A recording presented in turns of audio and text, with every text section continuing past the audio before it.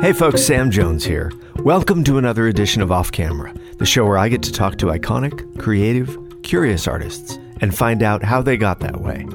And in this episode, I sit down with comedian, actor, and punk rock drummer Fred Armisen. Fred Armisen is known as one of the funniest and most memorable Saturday Night Live cast members. But surprisingly, a career in comedy wasn't something he originally envisioned. As a kid, he was obsessed with becoming a musician. Punk, his first love, was perfectly suited to his self-described weirdo sensibility. He and his band Trenchmouth had some success, but it paled in comparison to the record deals and acclaim his peers were getting. As he tells it, the hardest part about watching all the bands around us get famous was that I wasn't able to enjoy music anymore because I was so jealous.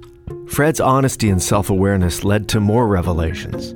He wasn't lighting the world on fire with his drumming, but he knew he had a gift for making his friends laugh with impressions, a valuable skill for entertaining bandmates on long concert tours. Fred started wondering if he was supposed to be on a different path. He says, "I worried for a moment that I was too late for a career change, but the rewards were so huge that I made up for lost time. Within a few years, I was on Saturday Night Live. I went through the side door entrance, and even though I wasn't a traditional comedian, I had impressions and characters." That side door proved to be the right one. Fred spent 11 years on Saturday Night Live. He developed and starred in Portlandia with Carrie Brownstein, did Documentary Now with Bill Hader, and Forever with Maya Rudolph. And he's at it again with Los Espookys, an upcoming Spanish-language show on HBO about goth, entrepreneurship, and chocolate. He's keeping it weird, and that's just how he likes it.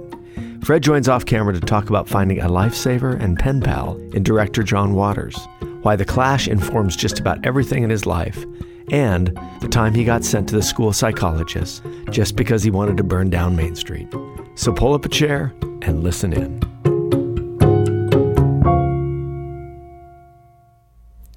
Hi, Fred. Hi, Sam. Thanks for doing this. My pleasure. We go way back. We go way back, and it's crazy to dive into your career, just realizing how much you have out there and how much is coming. This show, Los Espookys, on HBO. You had Forever on Amazon.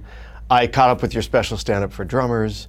I love Portlandia, obviously. 11 years in Saturday Night Live. You know, it's been amazing to watch your career and how it's sort of exploded since we first met. But I did want to talk about when we met because I think it was sort of at a time when this wasn't your life. It was before you kind of came into your own, right? Yeah, I mean, it's kind of before, it was just as I was starting to do comedy. Right, and I was making a film about Wilco, and you were opening for Jeff Tweedy on a solo tour. Yeah. And you were doing your character, Ferocito. Yeah, I was playing this character. I did, Jeff asked me to open the show. This is before SNL. Right. I was just starting, to do more and more stuff with comedy. He asked me to open, and I did that character, Ferocito. That's who I auditioned with for SNL. Oh, really? But anyway, he said his shows were getting very serious. I just need some comedy, something easy. And I would open these shows, and no one knew who I was, and also they were very puzzled. Like, because I did this character. It's a Venezuelan character, and kind of Tito Puente basically Tito Puente, doing these jokes.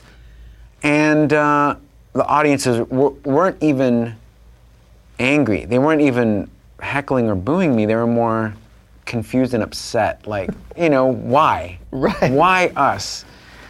But I enjoyed it. I really enjoyed it.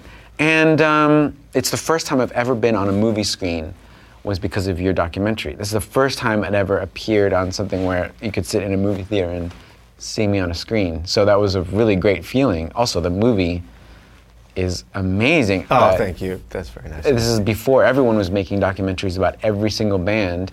It's amazing that you chose them and also that time. Why am I giving you a review of your own movie? I'm so sorry. No, but I was always curious because we didn't know each other and we met literally backstage the night. I think he did 2 nights there. Yeah. And we met then, and I don't even remember how the idea came up. If I asked you if you'd do something, I don't remember either. I don't remember how.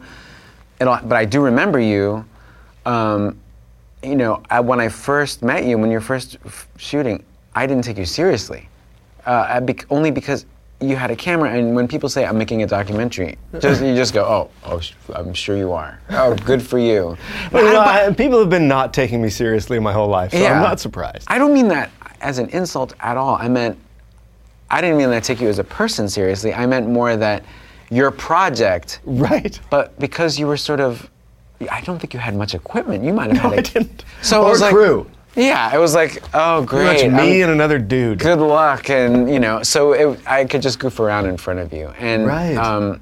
It was more that I just saw the music business and film business as just so difficult in a way of just like, how do you get in? How do you even making a documentary?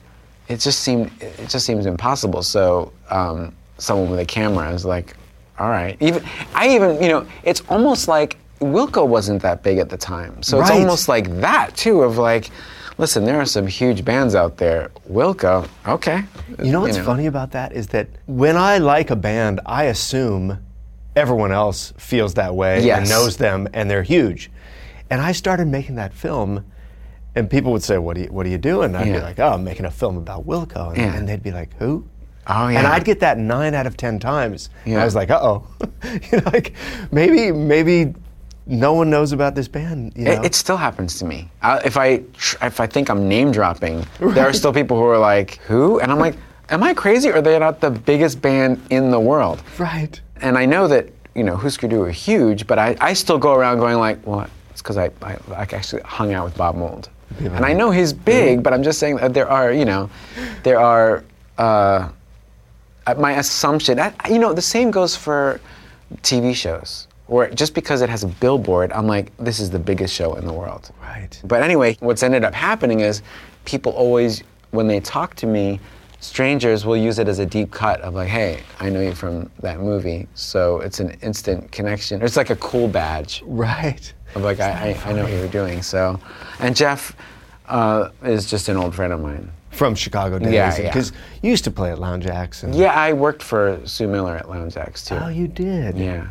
So for people who don't know, Jeff's wife, the way Jeff met his wife is because she booked bands at her club in Chicago. And so what did you do for her? Answered phones. Really? Yeah, just like for, the phones rang all day. Right. Bands wanting to play, and so it was just an all-day thing. People sending in cassettes and CDs, and it was a blast. I loved it.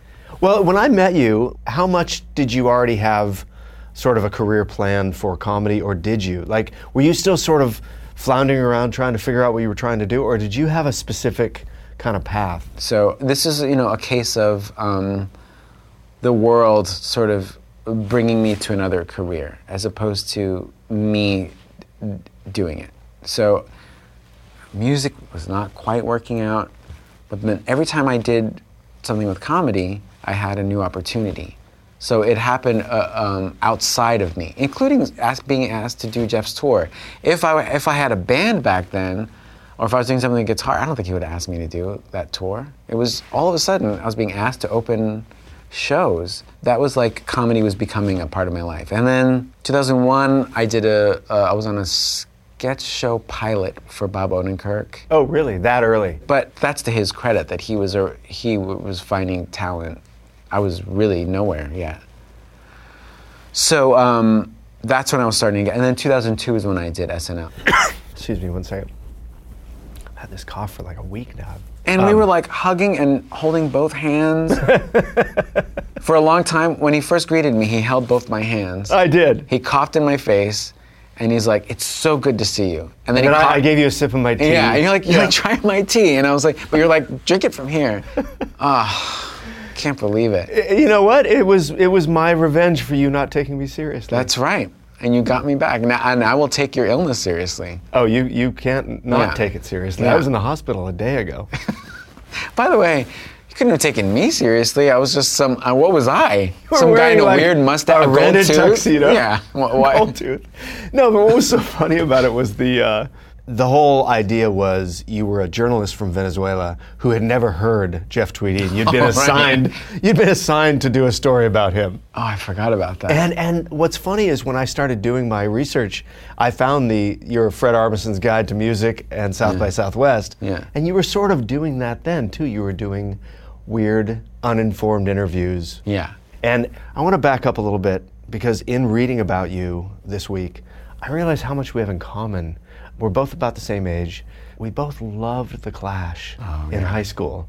Oh, yeah. Because like Sandinista is my favorite record of all time. I'm right there with you. And falling in love with that band was different than falling in love with any other band I ever did in my life, because it felt more like a revolution. It felt like some sort of permission or secret membership into a life that I could have that was, I don't know, bolder or different, or it sort of became like I don't know, a set of life instructions for me once I found that band.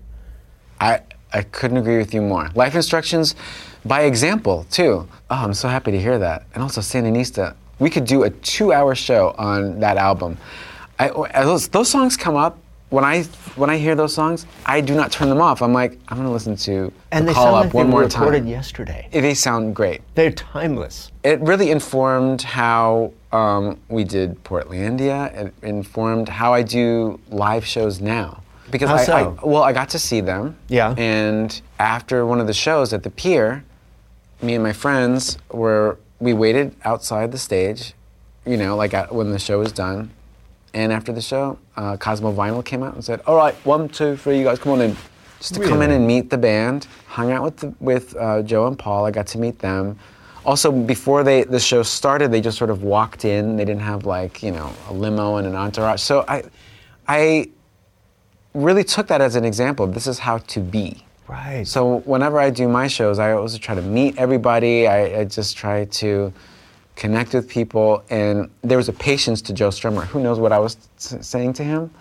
But I just remember him just sort of looking at me, listening. And I took that with me everywhere. I'm like, if those guys can do it, and they were really huge, I could do the same. Same thing with putting out records like Sandinista. Just trying to be, trying to be experimental, I think they had a lot of humor in their music and their little cartoons they had in there. So, God, I idolized Mick Jones and Big Audio Dynamite. I was way into Big Audio Dynamite. So I still, I look at pictures of them now, and I'm sorry, but they look great. Yeah. They still look great.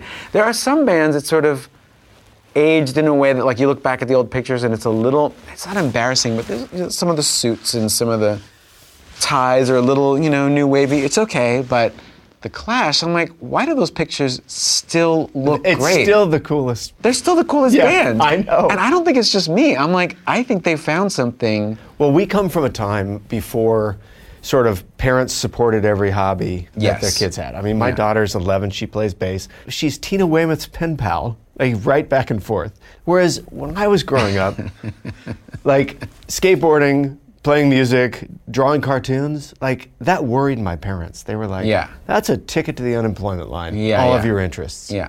Was that the same with you? Yeah, I mean, my parents did love music so much that they're the ones who introduced me to the Beatles. Oh, really? So they were, for my whole life so much I used to say that they didn't support me. But then when I recall, they did buy me drums and they did buy me a guitar. So they, I certainly did not buy those things myself. So I have to sort of, the older I get, the more I'm like, wait a minute, they let me play drums in the house. I cannot be complaining. That said, they were not psyched that I wanted to go to art school, that I wanted to play music, but they did introduce me to it. What was their worry about you? The same as any parent, and I'm glad that you just can't make a viable living from doing art and music, which for a long time I did not. So they were right for a while. Right. But I think I tried to shock them. The way to be shocking when we were teenagers, I'm sorry to keep bringing up age, you guys, but this is the deal. I wanted to shock them by not being a typical teenager. All the rock and roll bands and, the sort of long hair and solos and stuff. My parents saw that coming a mile away, I wanted it, because the Clash were political, I was like, what if I was into political bands that had short hair? That was my way of being like, this isn't going to be what you expected.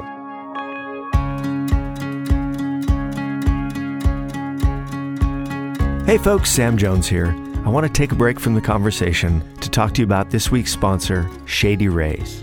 Shady Rays is an independent sunglasses company. So they're not some big corporation that overcharges for sunglasses, because everyone knows sunglasses are way overpriced. Shady Rays is out to do it differently and give people a lot more bang for the buck. So Shady Rays sent me 2 pair of sunglasses They have a great classic style. They look like the sunglasses my dad wore in the 60s when he used to race cars. They fit great, they're super light, and last week I went to a motocross race and I wore Shady Rays all day. And I have to say, I wear a lot of sunglasses and I'm usually not that happy. I either spend way too much money, I end up losing the pair of sunglasses, or I buy a really cheap pair at the gas station and I end up paying the price in another way. But Shady Rays is different. Their shades are polarized and made to hold up no matter what you do outside. So you get all the quality of expensive sunglasses without paying for that really expensive brand price. But the craziest thing about Shady Rays is the warranty.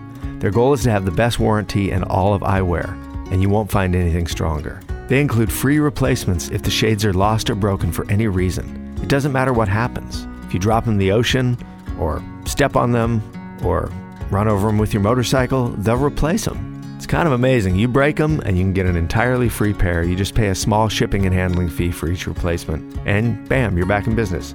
Plus, the quality of every pair is guaranteed for life.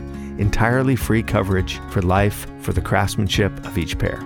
Even with that strong of a warranty, they still manage to make quality that I can tell you, holding in my hands, seems just as good as any expensive pair that I have ever worn. And the lenses look perfectly clear, and most Shady Rays are $45. And this company is giving back. Shady Rays provides 10 meals to fight hunger in America with every order placed, and they have provided over 4 million meals to date. They stand behind their product, and they told our team that if anyone has a problem, they throw profit out the window and do what it takes to get it right.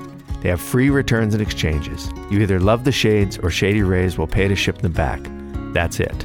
And because they're a new sponsor for us, they gave us the best deal they have to offer. This is a Black Friday level deal that they're giving us here on this show. You can use the code CAMERA for 50% off 2 or more pairs. You buy one, you get one free. So that means you get 2 pairs of Shady Rays for $45. I mean, that's an amazing deal. Put one in your car, put one in your backpack, try different styles. I personally have one frame that's like dark walnut wood that are really classic looking, and I have one clear frame that feels light as a feather. This is the best deal that Shady Rays offers exclusively for us. You can redeem only at shadyrays.com, where you can find all of their newest and best shades. So check it out. Once again, that's 50% off your order. Get 2 pair of sunglasses for only $45 when you order right now and use the code CAMERA at shadyrays.com. That's SHADYRAYS.com. Send me an email, tell me if you like the sunglasses, and I'm going to post some pictures as well on my Instagram so you can check them out. All right, now back to the show. I wonder, as you were playing drums and like music was your path, obviously, that's what you wanted to do. Were you sort of naturally funny as a kid, or would you do impressions and accents with your friends, or like, was that percolating even though you didn't pay it any mind as a kid? Yeah, all the time. That was like, if I looked back, that's really where I got reactions from people, was doing anything, with humor. That's where, people really reacted, including bandmates. I don't think there was very much of like, oh my God, you are a genius drummer. I could barely, I think I love drumming, but I wasn't an innovator with that. No one said, wow, you really turned rhythm around. It was just it's a sort of, for me, drums were like an accessory. I love drumming. I'll always be a drummer, but it was with doing impressions in the van that my friends would sort of really make eye contact with me and say, that's when we had a real exchange. And would you do impressions of other musicians you met? All the time. Really? Oh, yeah, all the time. Engineers, sound guys, and then journalists from other countries. When we toured Europe, that's where the whole idea of the mean journalist came up. Because we would go to Europe, and God, they were just so mean. We encountered like German journalists who were, and I love Germany, but, your group is not so good. Really? Oh my God. What do you do with a question like that? I think that they are not trying to be mean. I think that they're like, we're just being honest. That Fugazi played here 2 days ago and it was very crowded. Now it's not crowded. And what do you attribute to that to? Yes, and the records are not mixed very good, and that's where the parody of the music business started for me. But this isn't a bad thing. I think this is just what got me to where I am. Right. And this is where I'm able to do music and comedy mixed together. You know, it's funny, you talk about that time, and I read about, you were in a band Trenchmouth for quite a while, right? Yeah, a long time. And it was sort of like a DC sound, like Yeah. a little Fugazi, a little Minor Threat, a little Bad Brains type of, Yeah. like pretty aggressive punk rock. And what I was curious about was, as you were like, 3-4 years into that band, was that going to be your ticket, like the idea that we were going to make this band famous? Yeah.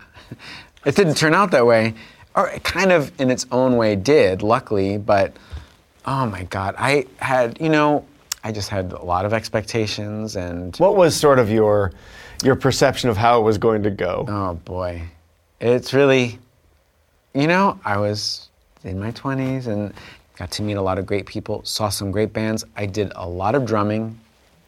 I really lived punk rock drumming. I lived it. My expectation was, I was like, this is how it works.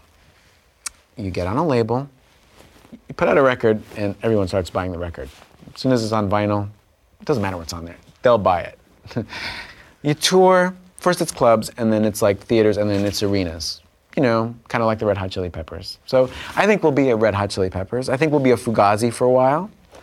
And then some of these singles will take off and we'll be like a Chili Peppers type band, more towards a sort of punk. Right. And it's just how it goes. And then step by step, that kept not happening.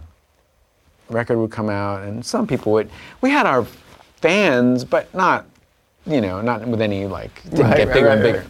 So not only did that not happen, it happened to every other band around us. It happened to bands that we knew. So I remember, and this sounds like such a made-up kind of story, but in Chicago, we practiced on the same floor of a building with Smashing Pumpkins. Oh, really? So you're like, yeah, it's happening to everybody. And we were more like, well, they're more rock, so that's okay. But they did that. They did clubs, right, theaters, arenas. I'm like, it's fine. They're rock. And then more and more bands it started happening to, and I kept having an excuse for why it wasn't happening to us. Can you think of another example? Jesus Lizard. I'm like, right. That's where it started to get a little, the hard part about it was I was not able to enjoy music. I wasn't able to listen to bands because I was so jealous. So I remember Pavement were huge. Right. And I just wouldn't listen to the records. And now I love Pavement. Now I love, I should call them Payment. I love Payment. But I couldn't even I just couldn't listen to it because there's another band. Huge. Especially with the Jesus Lizard. Now it's starting to encroach into your territory of... That's what I mean. And they're from Chicago. I'm like, angular music, Here's one that was very literal. I worked at a cafe called Urbis Orbis. Okay. And Veruca Salt would come in. They came in once. Maybe it was just once. And I became friendly with them. Great people. Did you serve them? Yeah. Okay. Louise and Nina. And they came in and they were like, we have a band. We're going to play, what do you call this? A showcase. At, I think, the Beat Kitchen. I can't remember the club. It was a club that cool people didn't play. Right. So I remember really feeling bad for them. Like, they're going to play, and they think the way to get to the top is to play these showcases. Listen, I can't remember. I don't think I said anything, but I was like, the way to do it is you play all ages shows.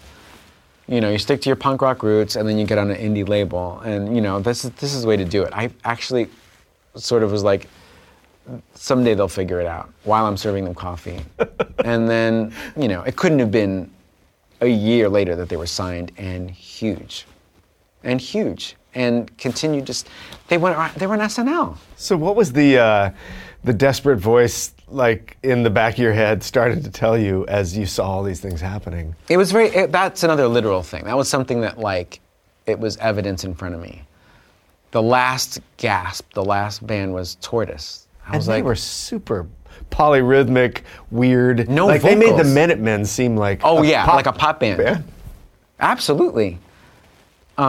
They started to. I worked for this company that booked tours, and I saw the numbers of the places they were playing, and they didn't even have vocals.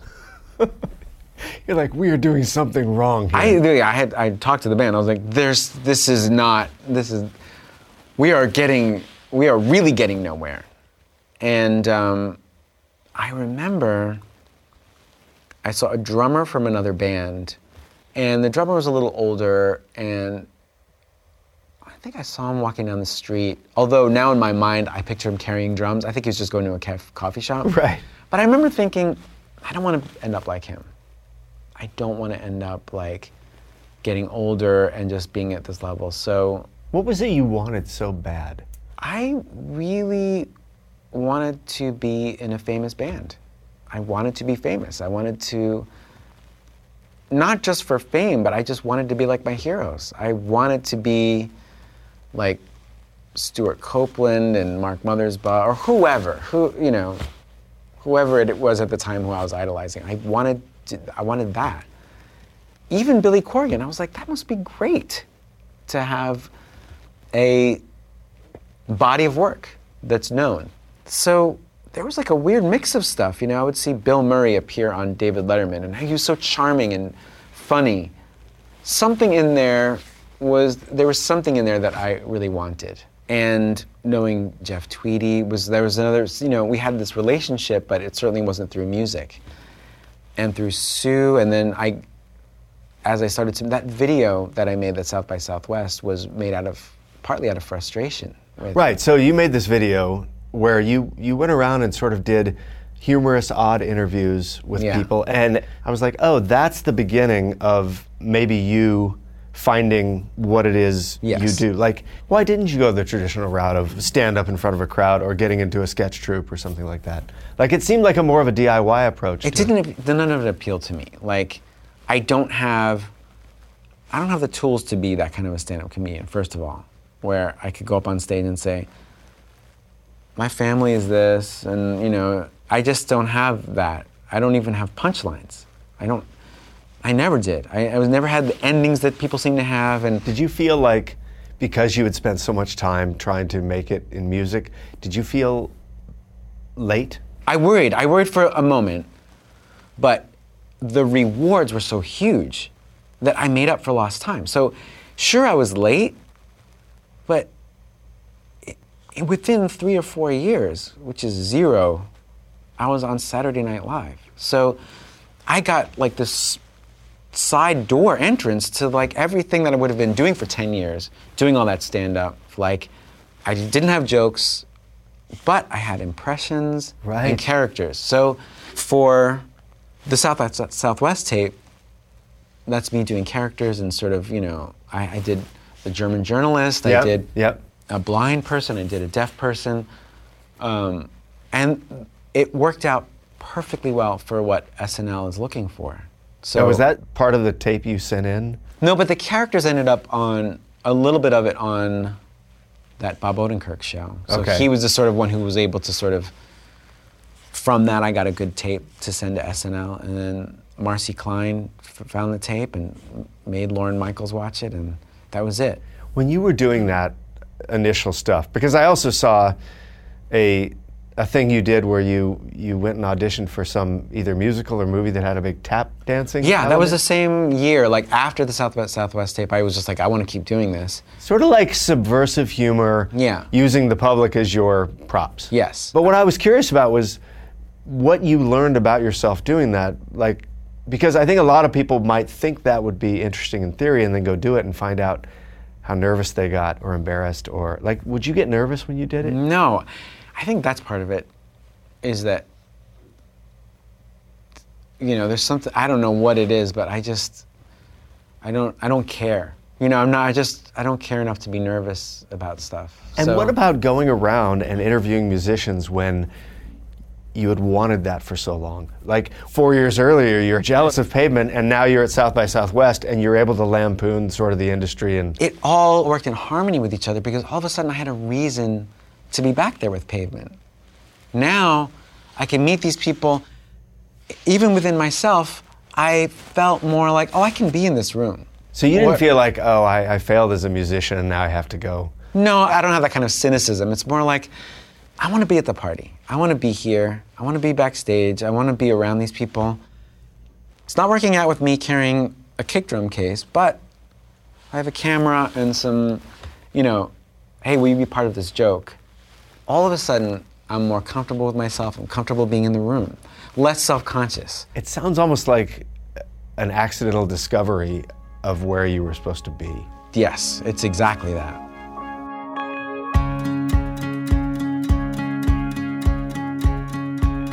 Hey folks, I want to take a little break from the conversation to tell you that Off Camera is supported in part by HelloFresh. Now, if you're like me, you want to be a good dad, you want to cook healthy meals for your family, and you probably don't have a lot of time. That's where HelloFresh comes in. Fresh, pre-measured ingredients and easy-to-follow 6-step pictured recipe cards are delivered to your door each week in a special insulated box. Now, I've been doing HelloFresh with my family for quite some time now, and it's a great way to prepare a fresh, healthy, tasty meal without having to spend that extra hour at the grocery store. There's 3 plans to choose from: the classic, the veggie, and the family, with the option to switch between them for when your tastes change. All meals come together in 30 minutes max, and they call for less than 2 pots and pans and require minimal cleanup. So you can spend less time meal planning and grocery shopping, and you can get that time back to do more of what you love. And another ancillary benefit of HelloFresh that I didn't even realize before we started doing it is that it's getting my kids trying a greater variety of food. When the HelloFresh box arrives, there's this quality of, ooh, what's it going to be this week? And the kids get excited, and it presents so well on the plate that my kids are trying things that they probably never would have tried otherwise. The other day, my daughter ate pineapple on a taco for the first time and declared that she loved it. So HelloFresh has been a great addition to our family, and if you haven't tried it, now is a great time. Because just by listening to this show, you can get $80 off your first month of HelloFresh. You just go to HelloFresh.com/offcamera80 and enter the promo code offcamera80. That's the number 80, not the word 80. That's HelloFresh.com/offcamera80 and enter the promo code offcamera80 at checkout. HelloFresh has made dinner easier, more fun, and more interesting for me and my family, and we're eating healthier, and that's a win-win. So try HelloFresh, and if you're having the same great experience that I am, send me an email and tell me about it, and maybe I'll read your email on the air, and if I do, we'll send you an off-camera care package. So try HelloFresh. That's once again HelloFresh.com, and the promo code is offcamera80. Now back to the show.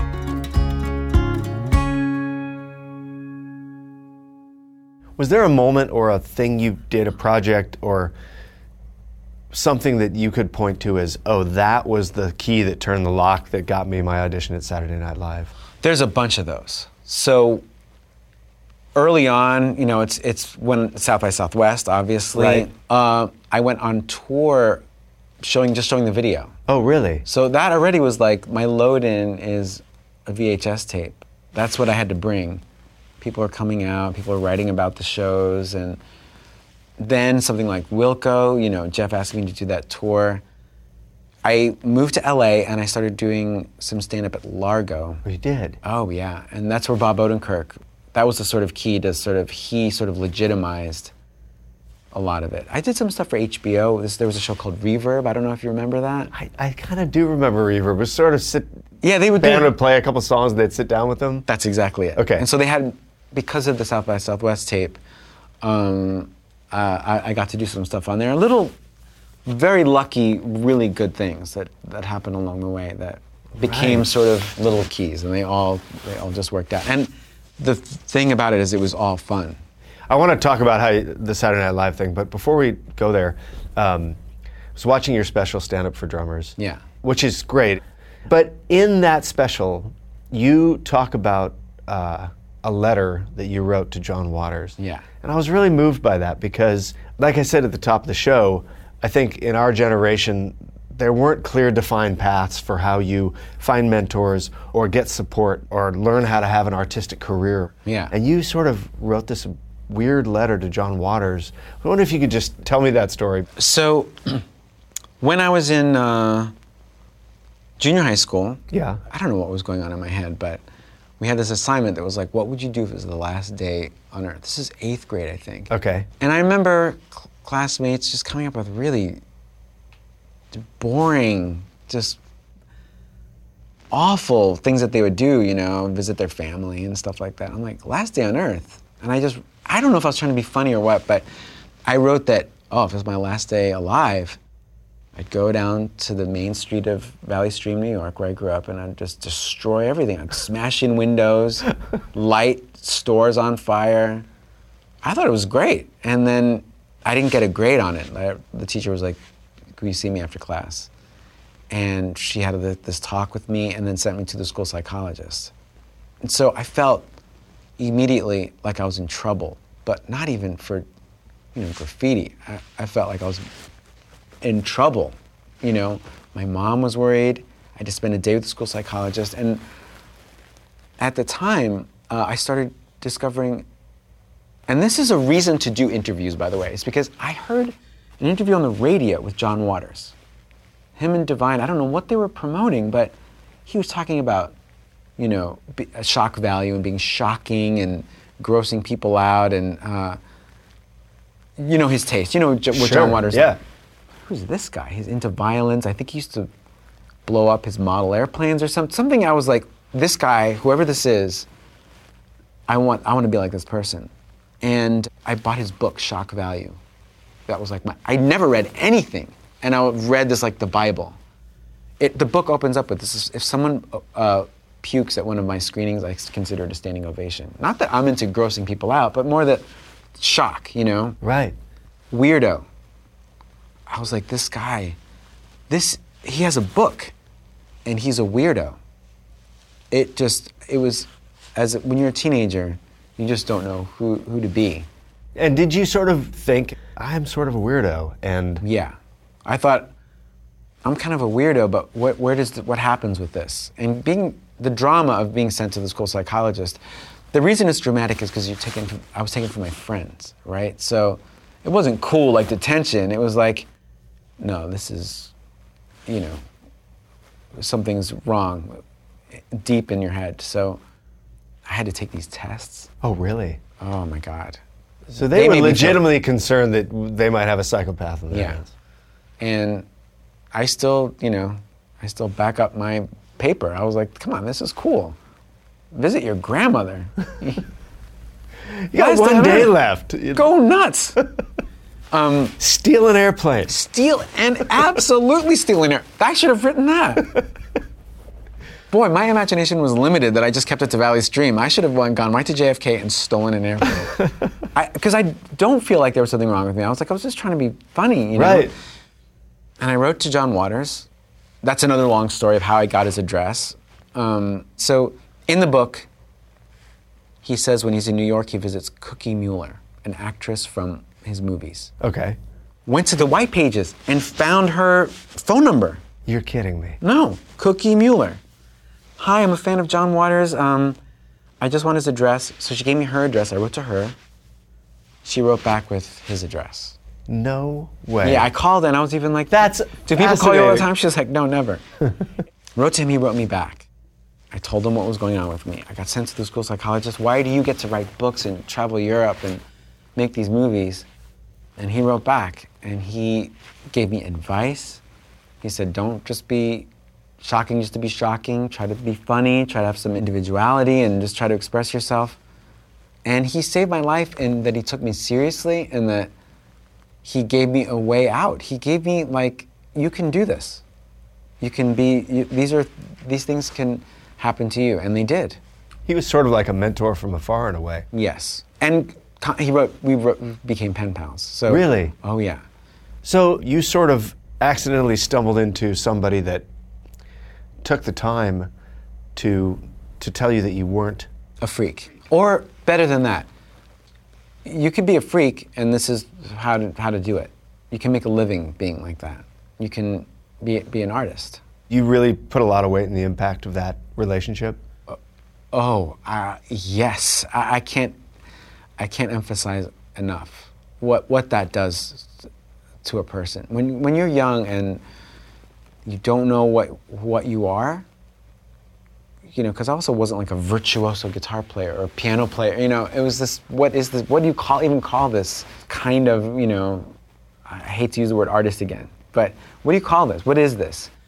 And for someone the guy who wrote the book, and made these films, to reach out it really was like a life raft, because then I was able to go, okay, there's some beacon of where I can go from here.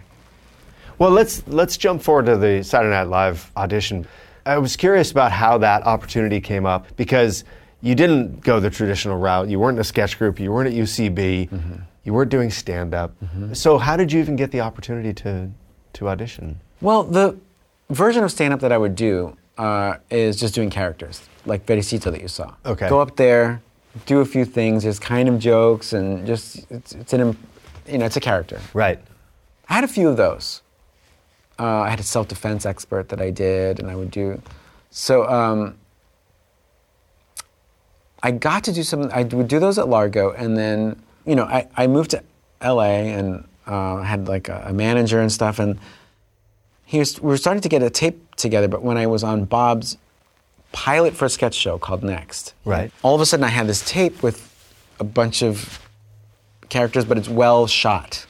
So that tape, my manager at the time sent it to SNL. Marcy Klein was working in the talent department there, and she really championed it. So thanks to Marcy Klein, I got the call of, you want to come out and do an audition. Now, you know my life, and you know that I had many, many years of getting what I thought was nowhere with my band. Right. So to get a free plane ticket, I was already in a very good place. Like, I can't believe a company is going to buy me a plane ticket. NBC. So this was already an elevation of my whole life. Right. Whoa. If this is all that ever happens to me, from punk rock drummer to this, I am good. This is amazing. And I had to work on something where they said, I think 3 impressions and 3 characters, something like that, in 5 minutes. They brought me in, I stayed at a hotel, got my timbales, and I really practiced. I did Felicito. I just really practiced it, get it right. And brought my timbales, little mustache, gold tooth. I did self-defense expert too, and I auditioned as Felicito. You did? Yeah, so that I could break away and do characters and stuff. And then I was there at the studio with Lorne Michaels, Tina Fey, and just meeting all these people. One of the first things I ever asked him was like, you know George Harrison? You've met George Harrison. I just couldn't believe somewhere there was someone who had any connection to the Beatles. That's what you said to Lorne Michaels when you met him. Yeah. First thing I asked him, I was like, oh, hi, great to meet you. Are you seeing a lot of people, meaning auditioners? And he said, no. Oh, he's honest. He wasn't like, I don't know. He was like, no, we're not seeing that many people. Whoa. Wow. And then George Harrison, and then I went to the studio, did this audition. Were you nervous? No, I couldn't believe I was at the studio. If it was the last thing I did, it was just too big to be nervous about. You didn't have any expectations. It wasn't like, I have to get on this show or I'm No, I wasn't like my that. Comedy career that I've worked so hard to try to See, craft. that's an interesting thing, because I think a lot of people get to that audition stage and it's been their dream their entire life. Yes. It would be like if the Smashing Pumpkins said, we're replacing our drummer. That's different. That would be nervous-making. Yeah, I wouldn't be able to drum right. I'd be Isn't that funny? This is it. It's as if I was asked to play in the New York Yankees now. You want to try it? They're like, you sure? It's your problem if you think that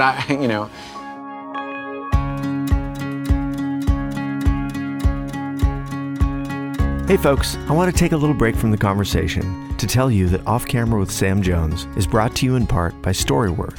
Storyworth was founded by a guy who wanted his dad to record his amazing stories. The family enjoyed the process so much that they launched in April of 2013 so that families around the world can share in this gift as well. Storyworth makes it easy and fun for your loved ones to share their stories. And with Storyworth's weekly emailed story prompts, stories are created by questions you've never thought to ask. And at the end of the year, you can get your stories bound in a beautiful hardcover book. Here's how it works. You purchase a subscription for someone you love, and each week, Storyworth sends them an email with a question about their life. Their questions elicit entertaining, surprising, and sometimes very moving responses. They simply reply to this email with their story.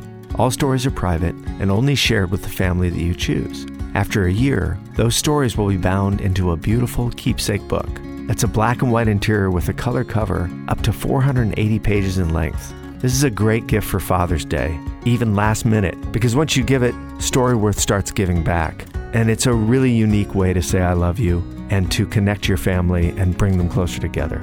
And for any of you that have kids, it's an incredible archive of family history that can stay in a family for generations. For me, Storyworth is great because although I'm incredibly busy with my own life and my kids' lives, I have quite an extended family, and it's a great way to find out more about them. I love the fact that by me starting Storyworth now, that in 10 years, my daughters will be able to learn things about my mother and father that they never would have known otherwise. Archiving our memories is such a great way to bridge gaps between generations, and Storyworth really has it figured out. Here are some more details about how it works. You can write stories and upload photos by email, on the web, or in the app. And you can invite an unlimited number of people to receive the stories. So if you have extended family spread all throughout the country or the world, they can all receive the stories. And you can save and edit all your stories on Storyworth.com. And of course, the data is secure and everything is private by default. You control who sees your stories. The subscription gets you 1 year of weekly story prompts. And this is sort of the secret of Storyworth. Their story prompts are designed to elicit ideas and jog memories and create a larger picture than you could on your own. And I urge you to try it. It's such a unique idea, and it's such a simple way to bring family together. And they're offering a special way for our listeners to get involved and save some money. You can get $20 off by visiting Storyworth.com/offcamera when you subscribe. That's right, just go to Storyworth.com/offcamera, subscribe, and get $20 off your subscription.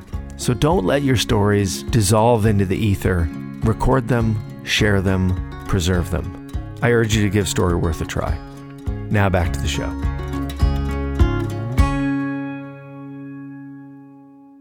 So how long after the audition was it until you got the call or found out? Here's where it just gets better and better. I auditioned with all these people, met them, all really nice, and we are literally going down a hallway, and Marcy Klein, before we get on the elevator, she's like, "Fred, can I talk to you for a second about one of your characters?"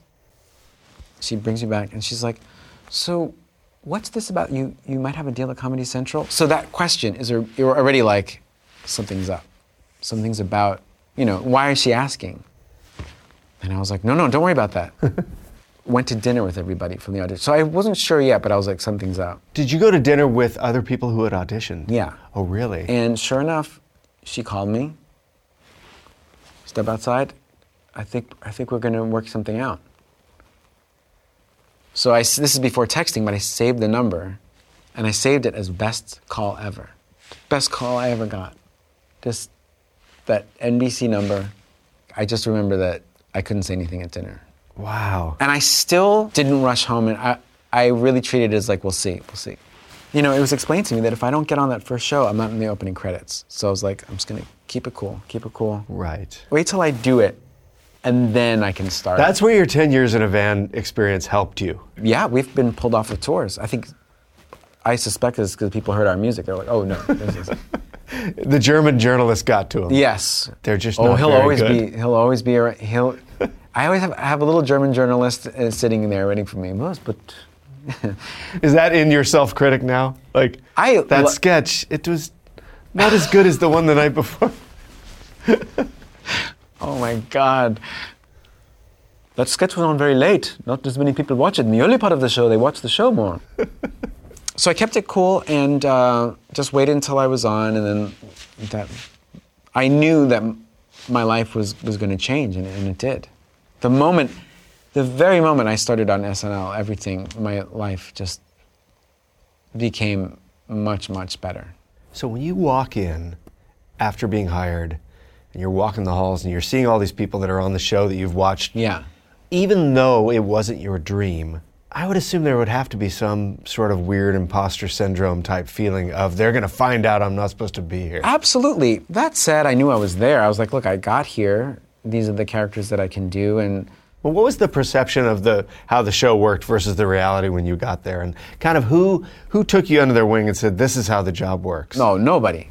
Nobody does that. Really? No one said, come on, Fred, you're in the club now? No, it's more like, and this is what's good about it, is it's like you just have to figure out. Sink or swim. Sink or swim, and then you get to redefine what that means. So because there's no rules really, it's sort of like, well, let's see, what can you do? You're able to sort of find what voice is going to work best for the show. Over the years, I used to think that there was a philosophy to how sketches got on the show or not on the show. You take things real personally and like, did they not like the way this?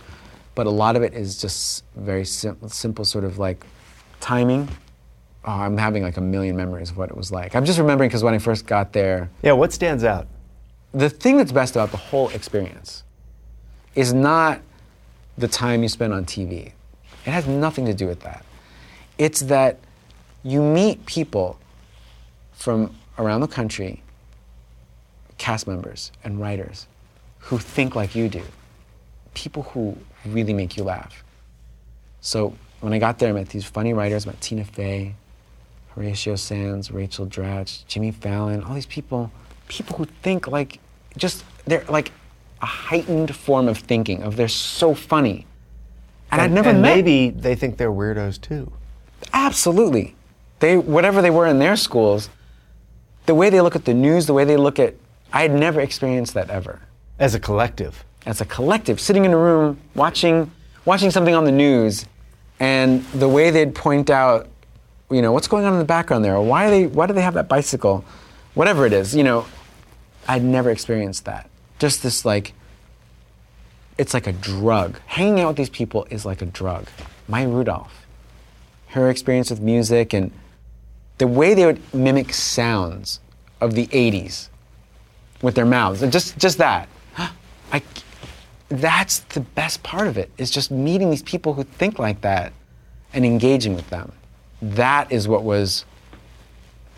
I'll always remember. Like being in an office, writing with people, laughing so hard, I couldn't even catch my breath. How do you trust that your original voice can keep up? Oh, by their reaction. When they write you into their sketch. When they say, let's write together. When Maya Rudolph says, let's do something where we play a singing couple or whatever. Just that, just the invitation. When a cast member is only on for a year or two or whatever, does that experience often not happen, that they're not finding enough of those moments of writing partners or getting pulled in? Is that sort of the proof is in the pudding type of thing? Wow, that's a very good question. That's probably where for them it starts to get, that's a matter of chemistry, where they're not finding the writer. Maybe that writer doesn't work there yet. It's just the timing of who they can get to work with. But yes, that's where it is, because you need people to write with. Yeah. You need people to bounce ideas off of. You can't barrel in there with 12 sketches on your own. No, you cannot. It's just good for you. It's good to get, because when someone tells you like, no, that's been done already, or that seems a little, whatever, that's really important. You need it. You can't go there alone like that. Did you have to develop more of a thick skin initially? Oh, yeah. Really? Like, do you remember a time where you got shut down and you felt like... It's the most, you learn quick. Because you go in there a little bit like, well, I'm kind of a genius. Right? I wrote this sketch, I'm kind of a genius. Let's do this sketch. Let's, Then they kind of let, you do it for dress rehearsal. And you go in front of these, there's a crowd there. And the silence you are met with, like, first you're like, well, it's just a bad crowd. They must be tired. Then the next sketch comes on, you hear them laughing. They're really hard at someone else. You get a real lesson in like, oh, you think you're great? Every week you've got to come up with something new, and you cannot rest on what you think is so brilliant. In fact, if you have a success the week before, you can't come in the next week and go like, hey, it's me. You back down to, it's a really good school. It's a good school for like, do not think you're precious. But it's a very forgiving place too, because they're sort of like, well, there's always next week. So I did a sketch, right? And it didn't go in front of the audience. I'm looking up because that's where the audience is. Dead silent. Well, then it's Monday, and then just write something else. Next week it goes great. So the lesson is, don't take yourself too seriously, but you can have some faith in yourself that you're going to come up with something else. And I did the show for 11 years of that. Of like, I can't assume that it's all going to go great, but you can give yourself a little credit that something will work eventually.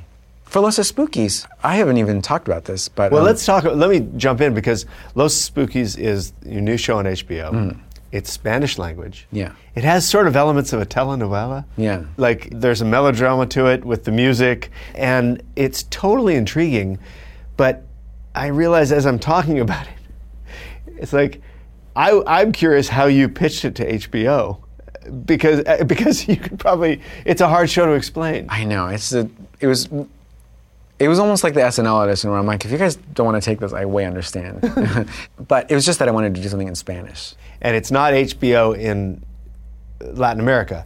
It's HBO in America. And yeah, we got lucky Spanish. with that, because my original pitch was to HBO Latino. Really? I was like, I want to do something on HBO Latino. Wouldn't that be cool? So it just, Amy Gravitt at HBO she sort of plucked it. She was like, hold on a second. Same like the audition, she sort of brought us back. She's like, let's hear this pitch again. We pitched twice. And I mean, yeah, who knows what it is. It's like spooky, but also... It's a little campy. Little melodrama, but the other writers I worked with, Julio Torres and Ana Fabrega, are the ones who put it together to really give it that life. When you pitch something successfully like that, what do you think it was that got them over the hump and said... Because I think it's a risk, just in terms of the language. It's an idea like this nags at me. So I almost walked into those pitches not thinking, please take this, but just let me get this off of my chest. Just get this nag away from me of this. Here's my idea. It's a Spanish show, and I don't know what they do. Something scary. Latin American culture, when I've been to Venezuela a bunch, and Brazil, and I went to Mexico City. I wanted to call this show Mexico City at first. I was like, I don't want to make it about this sort of tenderness and preciousness and specialness of the culture. I was like, enough. Where's the punk rock in there? What about goths? Right? Yeah. Mexican goths. Yeah. What chocolate airs. Yes. It's insane. A chocolate company. What's going on? I'm sure that in Latin America, they're not going, we are Latino culture. They're not going, right. Look at the simpleness of our food or whatever, They're music fans, and What you're saying is there's some sort of a discriminatory bias built into the way Latin America is depicted in the United States in culture. Yes, where it's and by the way, I don't think of myself as a hero explaining this to everyone. I just mean, as far as a TV show, I don't want to deal with immigration. I don't want to deal with right. I don't want to deal with I want the insanity of what goth is and what obsession with, and also chocolate. Chocolate, I think, the chocolate industry is pretty big there. Yeah. So I just went into it that, what if we had these 4 people who were obsessed with prosthetics and makeup and horror? Right. And we just went from there. And the original version, it had me in a chair introing the whole show. We shot it and everything. Some of me walking around. Like a Vincent Price? Or... Yes. Okay. So we shot it and everything, and it was just extra. I was like, cut it out. This is, Right. No. Also, no one was saying anything to me. No one was saying, dude, that part's great. So I was like, I don't think this is resonating with anybody. You say that, and it's so interesting to think about the culture of Saturday Night Live, and just how you described, like, there's no one that's going to lead you along and show you the ropes. Like, you're going to have to be a little bit of a detective about reactions and stuff to find out your place. And rather than someone being able to come up and say, that part's not working, you get to a point in your career where you have to sort of sniff that out on your own. Yeah. I always have, there's like a little table of SNL writers and Lorne Michaels in my head all the time. Really? All the time.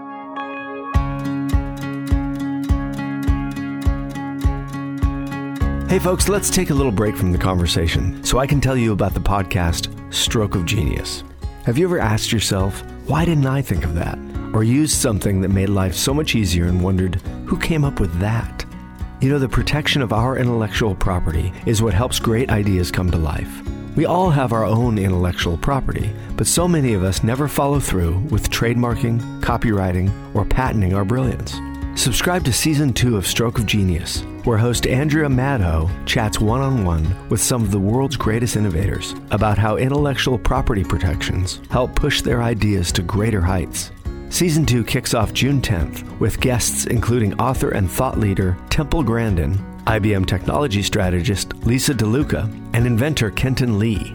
Learn how these innovators were inspired to turn their thoughts into things. Subscribe to Stroke of Genius on Apple Podcasts, at ipoef.org, or your favorite podcast platform. You know, it's funny, you mentioned Portlandia a minute ago, and I feel like it'd be one thing to be on Saturday Night Live for that long, but it wouldn't be until you owned or had ownership of your own sketch show to sort of really get the perspective of why things work or don't. Yeah. Because I often wondered, after doing Saturday Night Live for so long, what's the itch he's still scratching with sketch on Portlandia? And then I thought, well, maybe it's by creating it on your own, it's a totally different feeling. Yeah, so because SNL's so big, right? It's a different thing if someone says to me, hey, SNL. It's like kind of like Rolling Stone magazine. Great publication, the institution's bigger than the... It's bigger, yeah. I remember thinking at the time that I just want something that resembles the record, the sort of discography of either Talking Heads or the Police. I like that because they really, both those bands ended. You wanted to have the indie rock experience of sketch comedy. Yeah, yes. And how did that sort of... And of... there's nothing against SNL, it's just so that at least, you know, it's like a... Yeah. Well, you know, it's interesting. I also feel like as the years went on with SNL, you became more specific to you in the sketches you presented. And the example I think of is the sketch, it was the punk rock band reunion at the wedding. Yeah. I sort of see that with you, that there's been this learning curve of becoming more and more specific to your likes, your desires, your weirdo-ness, of what you discovered with John Waters, of you can pull the entertainment towards you rather than having to fit in with the entertainment. You know what I mean? Yes. I also maybe was, found enough humility to be able to find a way for that punk rock sketch to work. Whereas if I had written that, so yes, you're right, and also took the years of trust from Lorne and the writers to be like, okay, obviously I have good intentions with these sketches. Right. You've also got to credit SNL for doing that too. I mean, how did they know that would have worked? That sketch would have worked. Right. I do feel like, I don't know if Lorne realizes it or not, but he is kind of a part of punk rock, in that if, they have the specials on. Early. There's something in that show that like allows for punk rock in a way that no other show has. I think Gilda Radner did a sketch where she was like a Patti Smith type of singer. So there's like a little cubbyhole, little area in there where they do allow for that kind of thing. And I will say that I'm sure over the years, from learning how to write at that show, I figured out, hopefully, a way for that sketch to work on the show. Had it been early on in my career there, it might have been not the right sketch. Right. But that sketch is like my love letter to life. That's like my love letter to punk rockers everywhere, and it's a very specific, like I can't believe it exists, and it was a really lucky break. Yeah. Out of all my time at SNL, that's the thing I'm so glad I got to do. Is that true? It's because it's actually a love letter also to my record collection. It's like, if my record collection was alive, I was like, guys, I made something for you. Well, when you say it was my love letter to my life, it really does bring home how you went on this journey to kind of like discover who you were, and then you kind of almost ended up back in the same place. Yeah, because I didn't get into that stuff just so that it could just be my teenage years. I made a life pact with those bands. Right. I wasn't like, this is my teenage years and I'll grow out of this. No. I have a pact with all those people and with John Waters, and that stays alive all the time. Now, I admire the path you took, because you found something you loved and you went for it. And then you managed to take that career and share it in a way that could only come from your original, desire, or the way you saw the world. I'm butchering this. Let me try this again. Listen, I love it. Are you kidding me? You don't have to try. I mean, like. But I think it's hard. It is hard when you discuss something like that. It's really kind of you. I love it when someone gets through to the mainstream culture with their original roots intact. Well, thanks. Yeah. And you're a part of it, a huge part of it. And I'd like to think that, none of this would have been possible without me. One could argue that. One could argue that. I don't think so. I think that you were going to get here no matter what. I think that one of the things that is so impressive is just your relentless commitment to you were going to do it your way and you were going to keep doing it until something happened. You know what I mean? I would have exited that van a long time before you did. The first German, journalist that said there's not that many people here, I'd be like, I know. Yeah, he was not wrong. I was like, I can see that. Well, listen, I could go on for hours and. Same here, and it's great to see you and good to do this. Yeah, great to see you too. Thanks for doing this.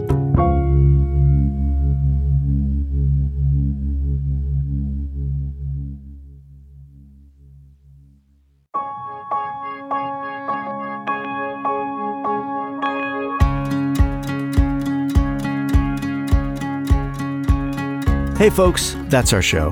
Be sure to check out Fred's newest show, Los Espookys, on HBO. And don't worry if you don't speak Spanish, it's subtitled, and it's really good. Also, Documentary Now, Portlandia, and Forever are all great projects. Then there's those 11 seasons of Saturday Night Live reruns to keep you busy till the end of time. There's a lot of Fred Armisen out there. And you know what else? There's a lot of off-camera out there, and you can access all of it by visiting our website, offcamera.com. In addition to this podcast, Off Camera is also a television show and a magazine. First off, if you're enjoying this podcast and you haven't yet subscribed, take a minute, go to iTunes and do that, because that way you'll never miss another show. And while you're there, leave us a review and a rating, because that helps people find our show. And we would like that. And after you do that, you can dive deep into our archives at offcamera.com. We are getting close to 200 episodes, and you can access all of that content at offcamera.com. You can see Off Camera weekly on DirecTV's Audience Network. But if you don't have DirecTV, you can also see every show we've ever done as many times as you'd like on any device, simply by getting our Off Camera television subscription. For just $4.99 a month, you can have access to the whole archive. So check all that out, visit our store, dive deep into the Off Camera experience. And if you're new to the show, welcome. We hope you stick around. We hope you tell your friends. A great way to tell your friends is through social media. We are Off Camera Show at Facebook, Twitter, and Instagram. And I am Sam Jones on Twitter and Sam Jones Pictures on Instagram. And speaking of Instagram, you may know that I am also a photographer and a director. But what you may not know is that I photograph every guest that comes on this show. And we make this really cool digital magazine. We also have this archive of photographs afterwards that hopefully paints an even more complete portrait that is started in our conversation. So on my Instagram feed, you can see a lot of these photographs. And it's really fun to be able to do that with the guest each week. So check that out if you haven't yet. Again, it's Sam Jones Pictures on Instagram. So give me a follow, say hello, and deepen your off-camera experience. You can also reach me by email. I'm sam@offcamera.com. And if you have any questions, guest suggestions, or just want to get something off your chest, drop us a line. I want to thank everybody that works on the show each week. They work really hard to make this show, and there wouldn't be a show without them. Nathan Shields, Crawford Shippey, Sasha Snow, Michaela Galvin, and Kara Johnson. So when you see these people in the streets, give them a hug, buy them lunch. They're great people. They deserve your love. How are you going to recognize them, you ask? Well, I make them wear name tags. Just kidding, but I should. And most importantly, make sure to join us next time when I sit down with actress and director Olivia Wilde. It was a fun thing for me to set up the experience I always wanted when making love scenes. A true closed set. I, as an actress, for 100 years have been doing love scenes where people are like, it's a closed set. And I'm like, there seems to be like 50 people in here. And they're like, oh, everyone in here is essential. Like, really? What is that guy doing? But I want to offer a closed set, which is just the absolute essential people in the room. And then I turned off all the other monitors in the rest of the set. Because that's the other thing I, as an actor, have always been like, okay, so we're in this room, but I know how this works. There's monitors throughout the set, out on the street, in a van. Like, there's monitors everywhere. So, like, cut the feed. Let's just have this be truly private, and then we can find something real. And it was also vindicating, because I was like, so it's possible. It's been 4 years since she last sat down with me, And in that time, Olivia's taken a step back from acting in favor of exploring new career opportunities, namely directing. Booksmart is her first feature film, and it provides a nuanced and realistic look at the nature of friendships and identity during one of the most tumultuous times in life, the transition from high school to college. Olivia joins me to talk about the importance of zooming out on your life every once in a while, how cell phones are spoiling storytelling, and why being an actor can sometimes feel like being a circus animal. See you next time, off camera.